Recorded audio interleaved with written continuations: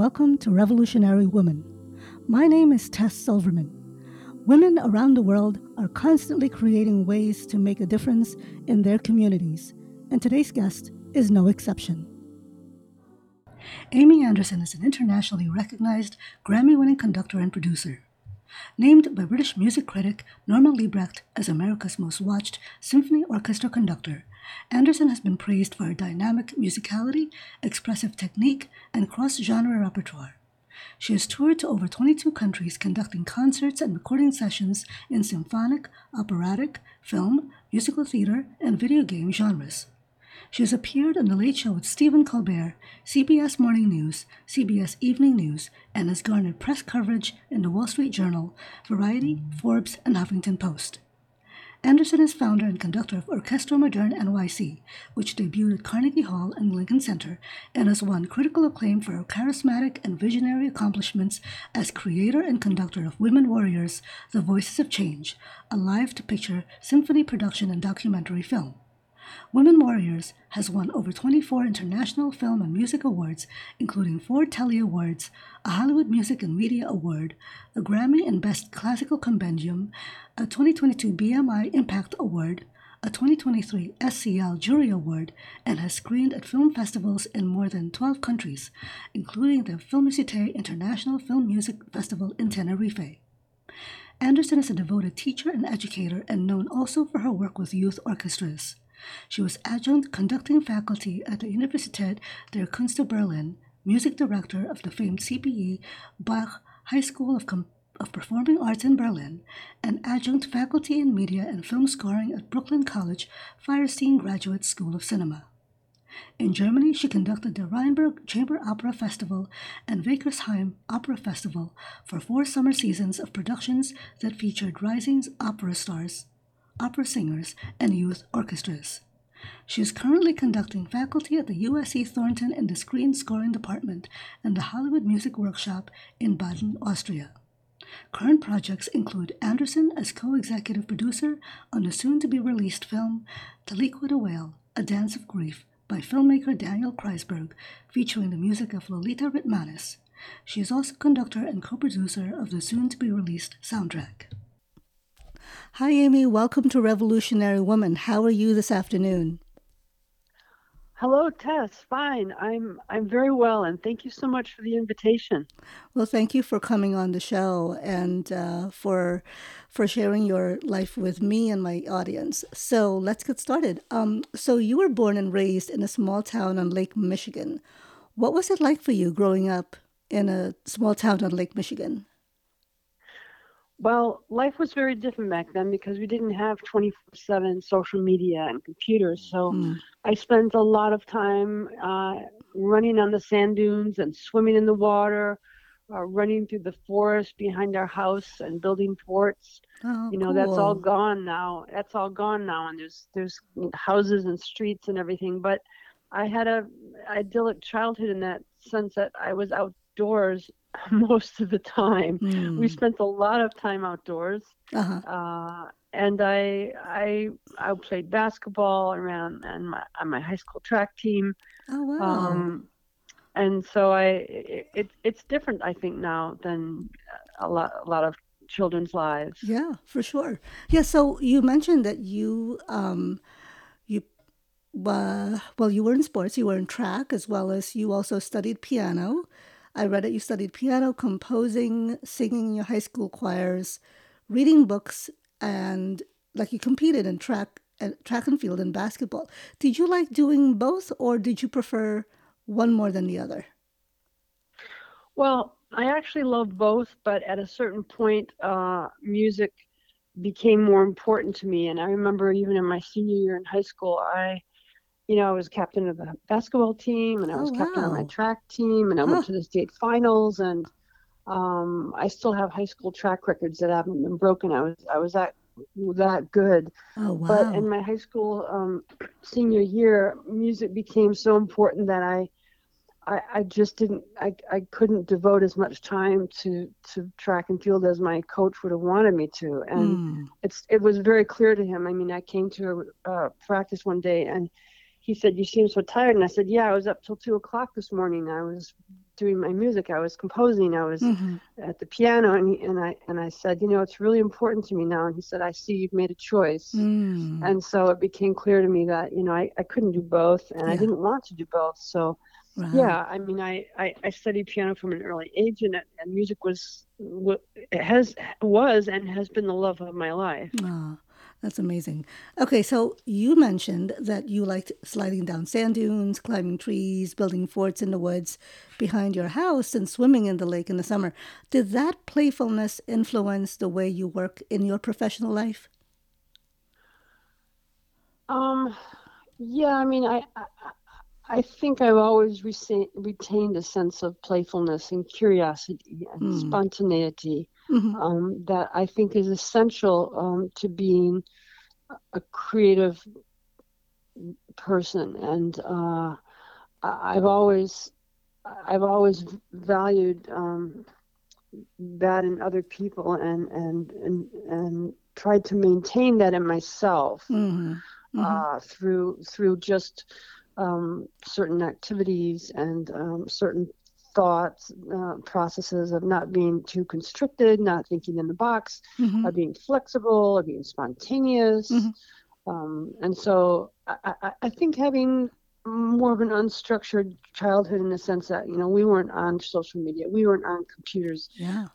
I didn't have a parent who drove me to 6 different organized activities. We roamed during the summer. We roamed in the woods. Wow. And we used to build forts and climb trees. And so there was a sense of exploration and creativity. And I think because that was nurtured as a kid, I think that I've taken that into my adult life and maintain that, because I find that valuable, but also because it stimulates that part of the brain that creates projects, that creates visions. Right. And such. Thank you. Okay, and I also read that growing up, your parents taught you to do household chores, yard work, and your family camped across the U.S., sometimes, well, never stayed in hotels, hiked difficult trails, sometimes through snow, and sometimes drove all night. Did you think of these experiences as life lessons? Yeah, these experiences were all life lessons, because my parents taught us to be sort of fearless and brave, and to be adventurous, and to not complain. I mean, we were expected to wash the windows, do the laundry, clean the house, scrub the floors. I mowed the lawns. We were 4 daughters. Shovel the driveway. We put in a sprinkler system, put in the sod, spread the mulch, worked in the garden. I mean, we did everything around the house and in the yard. And it was wonderful, because actually at the time it seemed like it was a lot of fun. It was a lot of hard work, but it was a lot of fun. And it really taught me to just don't complain, work hard, and roll up your sleeves and get to work. And I think it served me very well, because I work incredibly hard, and I don't think anything of putting in a 14-hour day of work day after day after day. Right. Okay. And I have, for the last few years, done that. And I don't even bat an eye at that, because I think I learned that as a kid, that being willing to work incredibly hard is important. Yes, for sure. Okay, so you moved to Europe and became an EU citizen and lived and worked there for a few years. What made you decide to move there and become an EU citizen? And do you have dual citizenship then? Yeah, I do. Oh, okay. Actually. Yeah. Okay. So are you asking me, are these prompts you're asking me, kind of? Yes. Or Yep. Okay. I graduated with my master's degree in conducting in New York City at the Mannes College of Music, the new school, and I was eager to conduct opera, and so I moved to Germany, where 3 months after moving there, jumped in and started doing guest conducting. I was eager to be in Europe, in Germany, which has it seems like every little town has an opera house. There's like, I think there's 360 opera houses. Wow. And they're busy Huh. about 10 months a year. Oh my They goodness. have performances almost every day of the week. And so that was sort of the land of opera music for me in my thoughts. Hmm. And so I moved there to become steeped in sort of the European tradition of music Mm-hmm. and opera and orchestral practice, because that's what my training sort of steered me in that direction. So Oh, okay. I moved there and I worked many years and toured with youth orchestras. I worked in Berlin.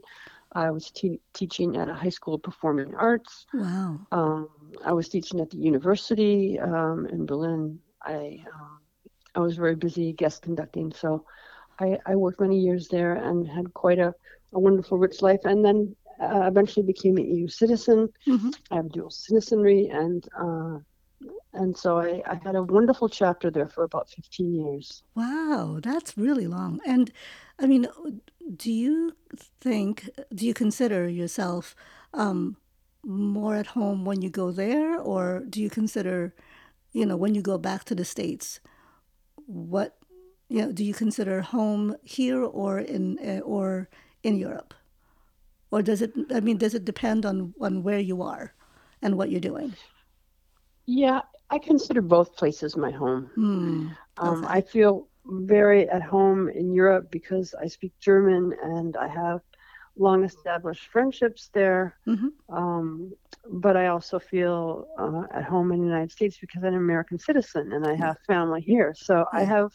I have a foot in both places and Mm-hmm. feel, I mean, I cherish both of those Hmm. experiences and both of those privileges to live in both places. That's awesome. Okay, so after a few years of living in Europe, you moved to New York for work opportunities.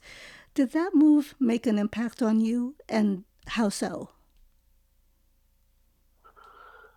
I came back to the United States to sort of start a new chapter in my life. I felt it was time after being gone for so many years to come back to the States. Mm-hmm. And I moved to New York City not knowing anybody, Oh, actually. wow. I came to New York with my son, and I started basically from scratch. Huh. And it was daunting at first, Mm-hmm. but I joined something called the Society of Composers and Lyricists, the SCL, and I started making friends and colleagues through that organization. And I would go to screenings and go to listen to seminars, and I went to some screenings and some seminars out, some meetings out in Los Angeles, and I started to develop my large group of colleagues and friends that I now have. Mm-hmm. And I was actually recently awarded the SCL Jury Award out in Los Wow. Angeles 3 weeks ago, Congratulations. That's which I was amazing. very honored to accept. So Congratulations. thank you, through that organization, I actually found a new family in New York City and became very comfortable and felt at home again after returning from so many years of having left after I graduated. Mm. So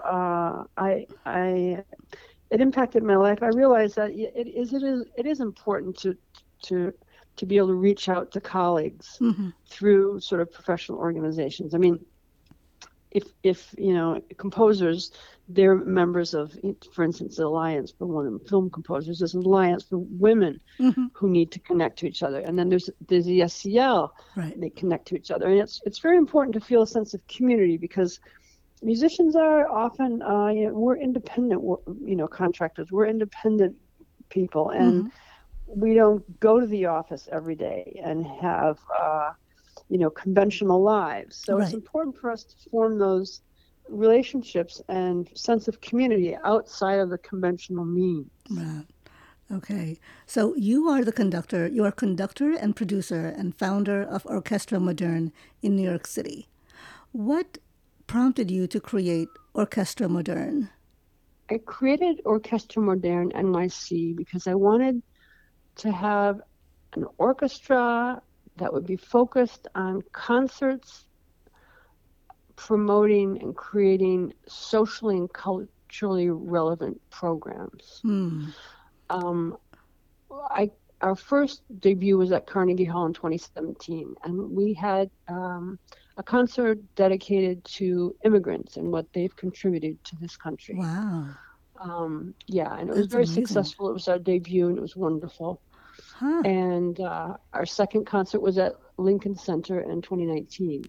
Wow. Okay, so let's go back to your first concert, which honored immigrants. Why did you want to create that concert, and how was that funded? Did you have backing for that?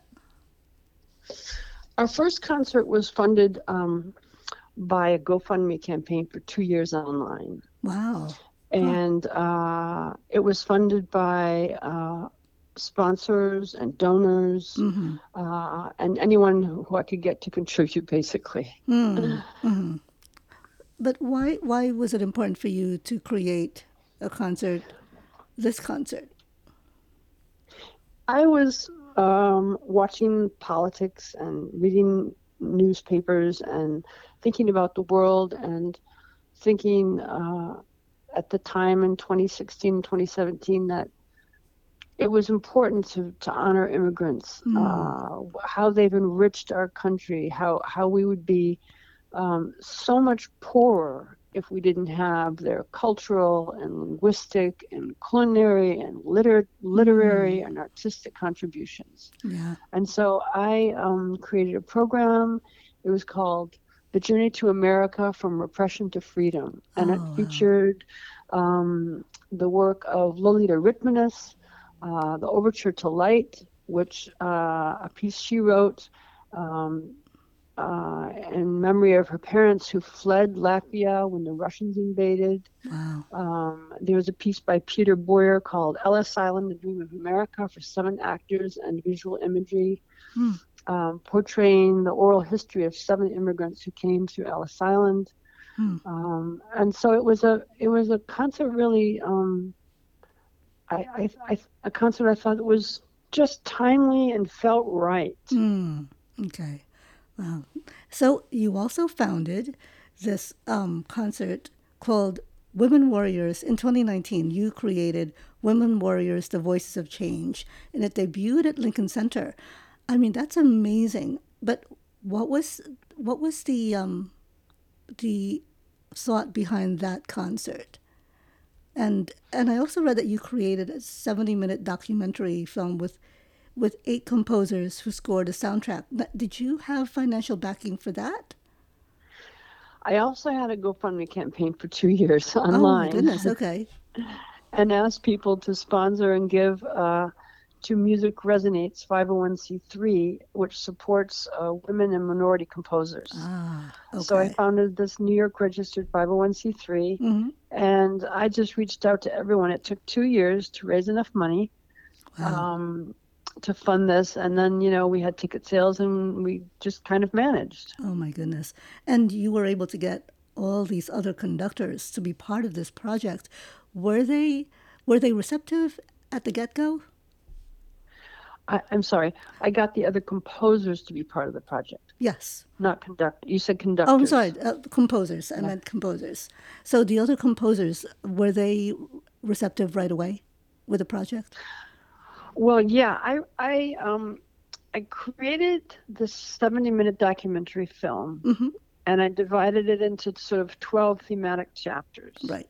And I first reached out to Lolita Ritmanis, who I had worked with previously at Carnegie Hall. And I told her about the project, about Women Warriors, and she said immediately that she would love to be part of it. And so she started creating the pillars of the project, which is the prologue at the beginning, and the first big piece, the long road, and then the We Rise at the end. And then I obviously wanted to have more composers, so I very carefully sort of researched other women composers that I knew, and tried to pair what they as composers sort of do. I went to their websites, and I listened to some of the samples, and listened to their orchestration, and listened to the textures, listened to the colors. Wow. How are they richly thematic? Are they more textural? And I tried to pair the composers with the thematic chapters and tried to find a nice sort of collaboration between those two. Wow. And then I reached out to them one at a time. And some people that I wanted to have in the project said they couldn't because they were busy. They had other projects. I didn't get everyone I wanted, but I ended up with 8 incredible women. Yeah. And they each scored these chapters and did a remarkable job. Yeah. Yeah. I mean, I saw the film, and it was beautifully done. It was so powerful. How hard was it to find and select the women you highlighted? I mean, and I was like really floored, and I thought it was incredible to see how far back you went to highlight these women, as far back as 1236. And I was just like, how were you able to choose, which ones to highlight?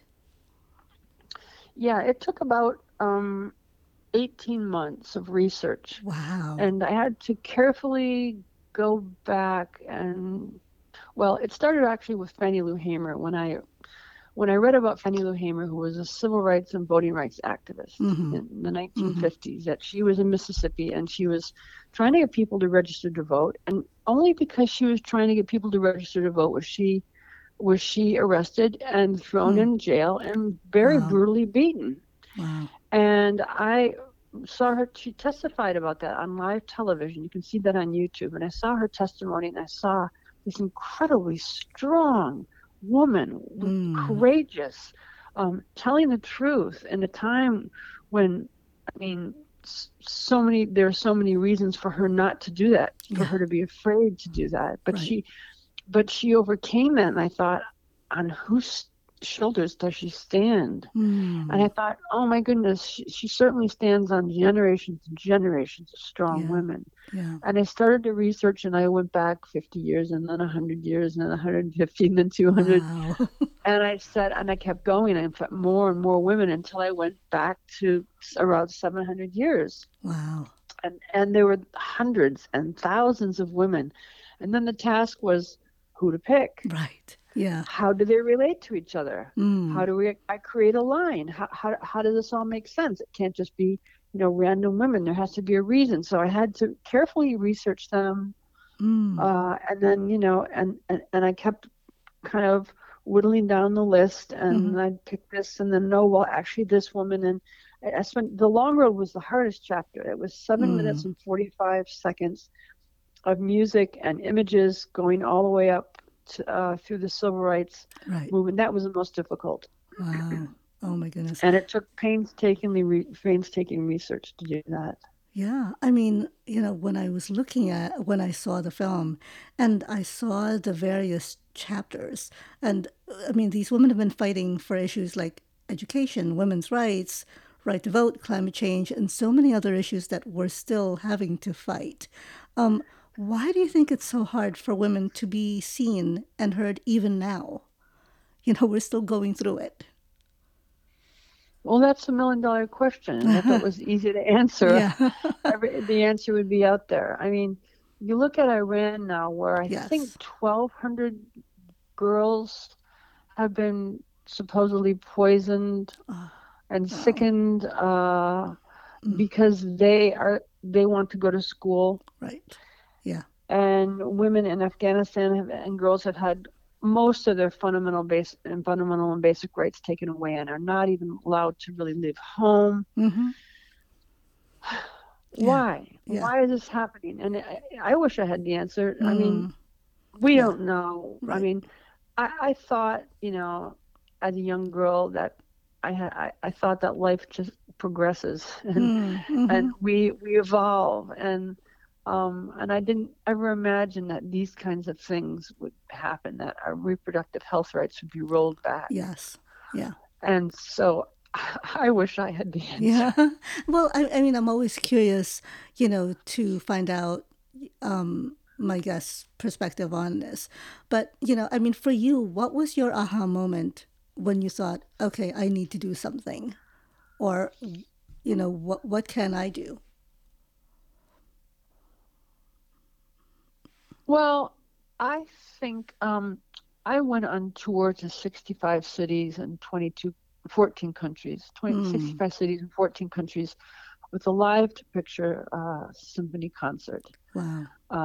Production, and it was wonderful, and I learned a lot.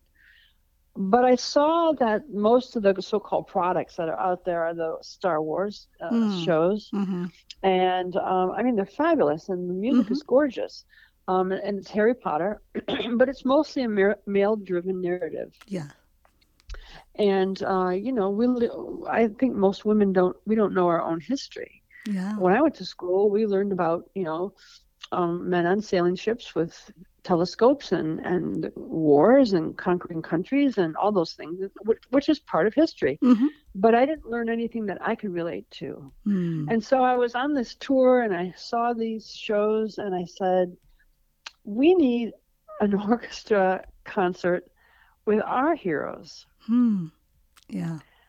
And so my aha moment was, oh my goodness, this has never been done before.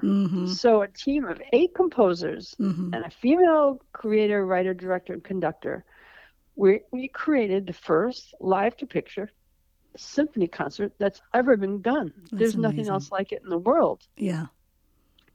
And I felt it was time. Yep. And, when from the crowd, the way they screamed and shouted at Lincoln Center, and it was men and women, and there were 12-year-olds, and there was even a friend of mine who was 95 years old. Wow. They all said, this is for everyone, and it was thrilling for them. So wow. I know that it's the right time. Right. It's the right time for this. Yeah.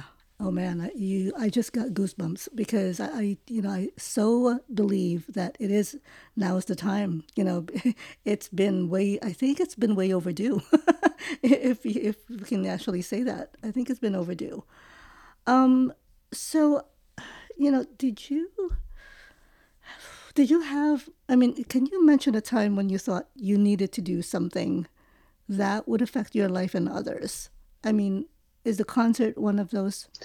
Yeah, I devoted 5 years of my life to creating Women Warriors, and to the creation, to the production, to the concert, to the recording of the album, the creation of which turned in, and then the creation of the independent film, which went to film festivals, and won a bunch of awards.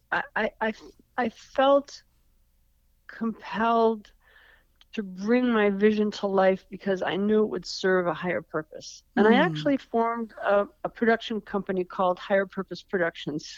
Oh, because wow. I had this vision. I had this vision that I was going to be called to do something. And I went to sleep and I said, I sort of asked the universe, please tell me what my higher purpose is.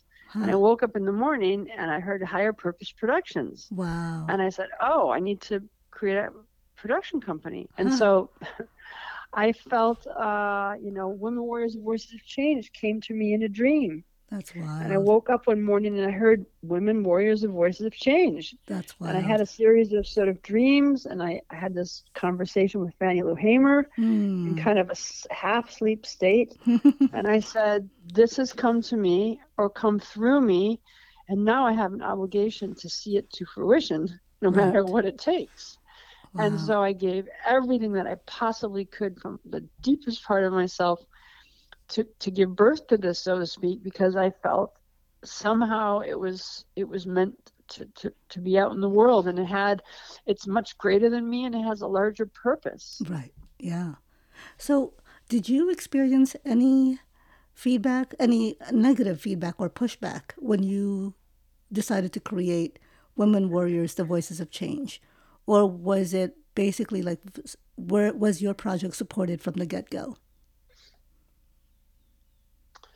Well, the composers that I engaged for this were, absolutely in from the first moment.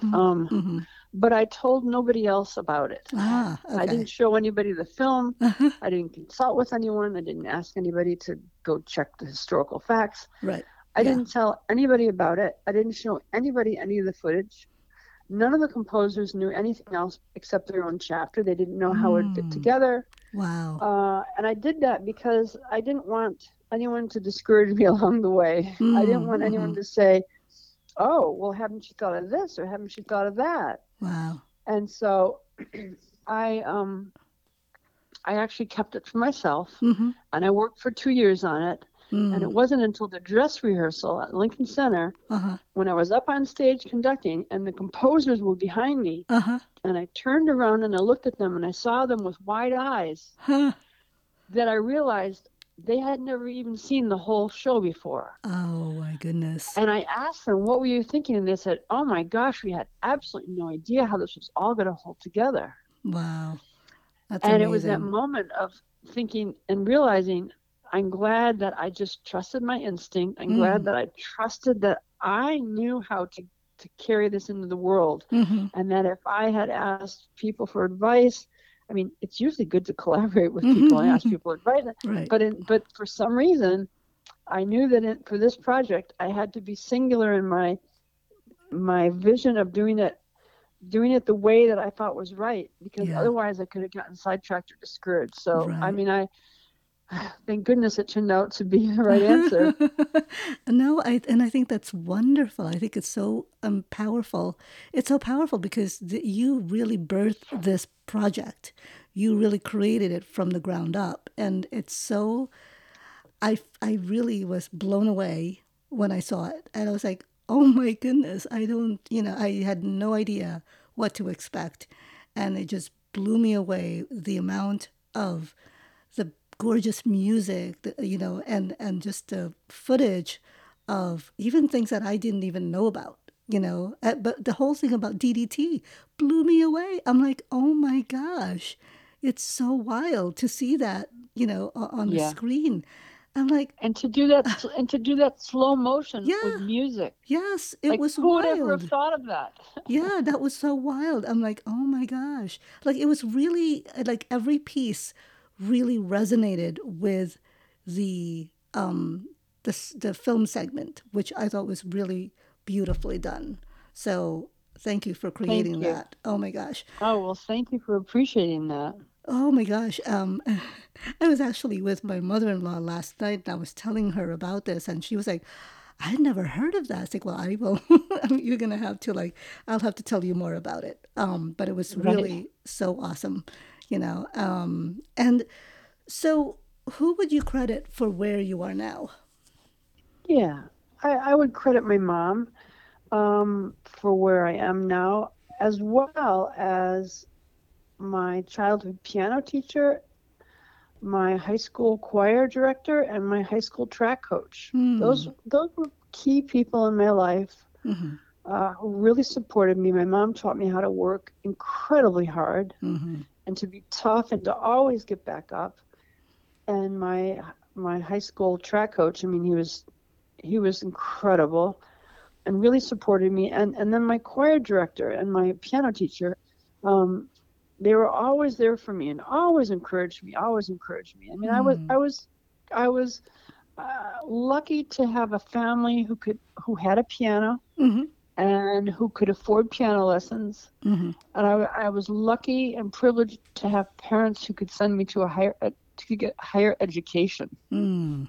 Yeah. And that's not to be taken for granted. Right. I Yeah. was very, very lucky to be able to go to college. Wow. So those were pivotal moments Mm. in my life. Having piano lessons as a child, having a stable high school, and to go to college. Mm. Wow. Okay, so you have 24 Film and Music Awards, a Grammy, a BMI Impact Award, and most recently, a Society for Composers and Lyricists Jury Award. So, moving forward, do you have any personal goal or is there something you haven't yet done that you would like to try? With Women Warriors, the Voices of Change, you mean? Oh, no, past, well, I guess with that or even something more than that. Well, I would like to take Women Warriors, the Voices of Change live concert, and I'd like to tour across the United States and go to Europe from orchestra to orchestra. I'd like Wow. it to be engaged and taken by orchestras. Okay. That's going to take some work, but that's my goal. Mm-hmm. And the other goal is to bring the production to colleges and universities in a mini residency program, Okay. and to go to a university for like a week, Uh-huh. have orchestra rehearsals, teach the orchestra how to, coach them how to play the music and how to play with a click track, because it requires you to use technology to play to picture. So teach them how to play with a click track, have Zoom sessions with the composers and the student. I could teach a conducting masterclass. My tech director, who would travel with me, he could also do a masterclass on how to run a live show. We could have Zoom masterclass with our recording engineer, with the mixing and mastering engineer. We could do like an unbelievable week at a university, and then have a concert there. Have a live concert, and then have a pre-concert or a post-concert panel with women's studies and gender studies and environmental sciences and that sort of thing. Film composers, and have a wonderful panel and talk about what this experience has been and take questions from the audience. So that's my dream, to take it to colleges and universities, and then to go to, in the regular concert hall, but then also to have the film be lent out through my educational nonprofit to schools, to middle schools and to high schools and to schools in smaller communities that don't have access to orchestras. Right.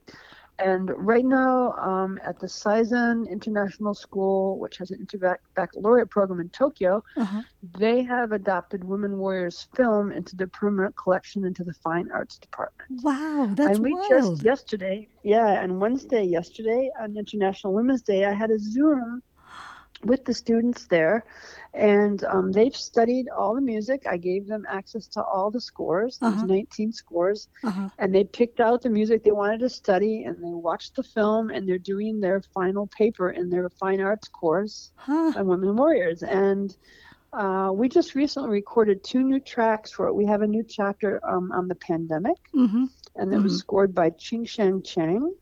And there's an anti-war chapter, which I scored, and we recorded that in Latvia in September. So I told them, we have 2 new chapters.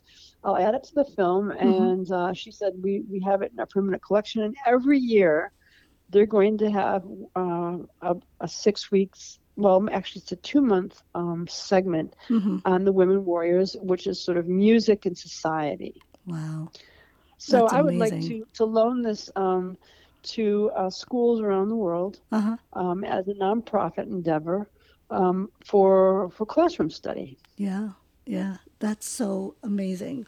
I think, you're spreading the word about your film and also inspiring so many others to get involved and to just really take that film and the music and see how they can put in their own interpretation to that. I love that. That is so wild. That's so cool. Oh my gosh. Yeah. So if anyone wanted to know more about Women Warriors, the Voices of Change, and more about you, how would they go about it? You can go to Women Warriors, thevoicesofchange.com and read about the project, the history, about the composers. We've got photographs, we have a gallery, we have videos. Everything Women Warriors is located on that site. Okay. And if they want to find out about me personally, they can go to amyandersonconductor.com to find more about me. Okay. So is there anything you would like to say to my listeners? If I had any advice, I would tell my listeners this. When I was a young girl, I asked somebody, because people used to always ask me, what do you want to be when you grow up? That was a question everybody, what do you want to be? And so I asked somebody, how did you decide what you wanted to be when you grew up? I asked an adult, and this person said to me, decide what you love and invisible hands will guide you. I love that. And I get choked up because I took that to heart. Yeah. I decided what I wanted to love, which was music. And invisible hands guided me. Wow. And I guided myself. Yeah. And as Steven Spielberg says, listen to the whisper. Listen to the whisper.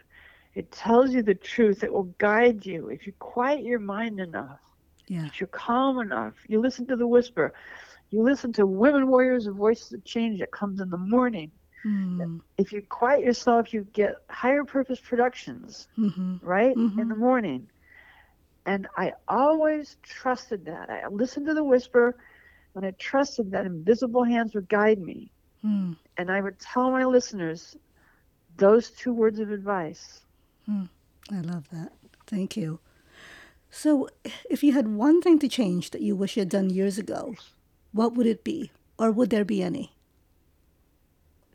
I wouldn't change anything because I like to look forward and like to move forward with all the wisdom that I've gained through difficulties and struggles and triumphs. And I would take everything that I learned and move forward. But I don't look back because it serves no purpose. Right. Okay. And my last question is, if you could go back in time, what advice would you give your younger self? If I could go back in time, I would tell my younger self to be kinder to yourself, love yourself a little bit more, and that life is not a competition and a race. You know, it's nobody's business what they think of you. Yeah. Well, Amy, thank you so much for coming on my show and for sharing your life and your work with me and my listeners. I am really so honored to have you on my show, and thank you for sharing the film with me. I was so really, I loved it. It was amazing. And kudos to you and for listening to the whisper and for listening to yourself, you know, trusting yourself. I think that's so amazing and so cool, you know, and I think a lot of times we forget that we can listen to ourselves, and we should, you know, and just if you quiet enough, like you said, you know, if you listen, then you know what to do. So thank you for that. And for showing, you know, showing the world, you know, there's so much out there that still needs work to be done, but we're doing it. You know, there's definitely work that's being done. And I am so honored again, and good luck with your initiatives. And, you know, moving forward, I hope you continue, and I can't wait to see the next one or the next project. So, you know, I really appreciate it. Thank you. Thank you very much, Tess. Well, you know, I will speak with you soon. So have a good day, and I'll talk to you soon. Thank you so much. Thank you. Bye-bye. Bye-bye. That's our show for today. I've posted more information about Amy Andersson on RevWoman.com. Thank you for listening, and I hope you'll tune in every Thursday for another episode of Revolutionary Woman. You can listen to Revolutionary Woman on Apple, Spotify, Stitcher, or wherever you get your podcast. Just a little note. I've launched a Patreon account to support the show. All proceeds will go to producing and editing the episodes to give my poor husband a break for being my personal IT and production department. He wrote this. The address is patreon.com/RevWoman.